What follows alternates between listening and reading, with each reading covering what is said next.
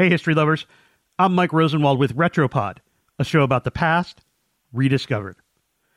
Today, I have bad news, but I also have some helpful news. Okay, first the bad news. Today is tax day. If you haven't filed your taxes yet, you might want to pause this episode and get to work. But here's the helpful news. If you find yourself cursing the IRS and all its rules and auditors and collectors, I'm here to tell you who to blame. Abraham Lincoln. Yes, in addition to serving as the country's first bearded president, Abraham Lincoln is remembered for many things. He's renowned for his leadership during the Civil War and freeing the nation's slaves. He founded land-grant colleges. And, well, he was the first commander-in-chief to be assassinated in office.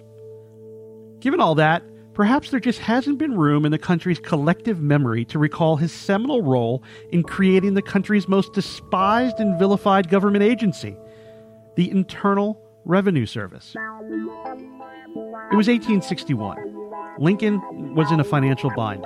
Also, he was in a war. To raise money to fight the Confederacy, Lincoln pushed for and won passage of an income tax. A year or so later, perhaps because citizens weren't exactly leaping at the opportunity to pay up, Lincoln established the IRS to collect what was owed. Here's how it worked. People with incomes of less than $600 paid nothing. People who made more than $800 but less than $10,000 paid a 3% tax. Those with incomes above $10,000 paid a 5% tax.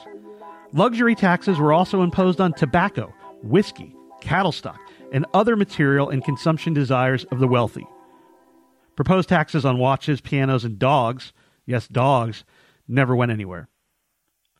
Ultimately, Lincoln's tax was struck down by the Supreme Court in 1895.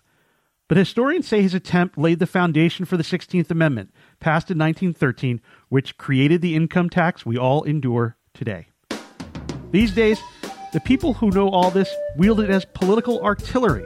A Republican created taxes. But there's someone else to blame in all this, and there's really no way to put this delicately. It's the New York Times.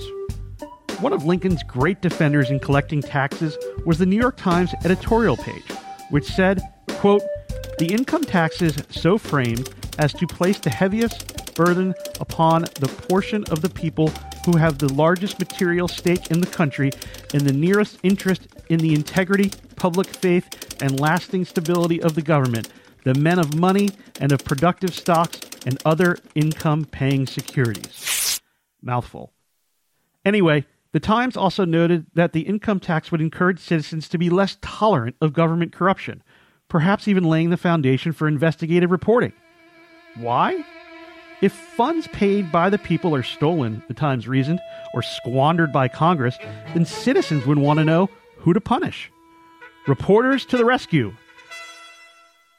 The Times was not totally in the tank for taxes, though. Who should be left out of paying, the editorial writer said? Get this. Newspapers. I'm Mike Rosenwald. Thanks for listening. For more forgotten stories from history, visit WashingtonPost.com/Retropod.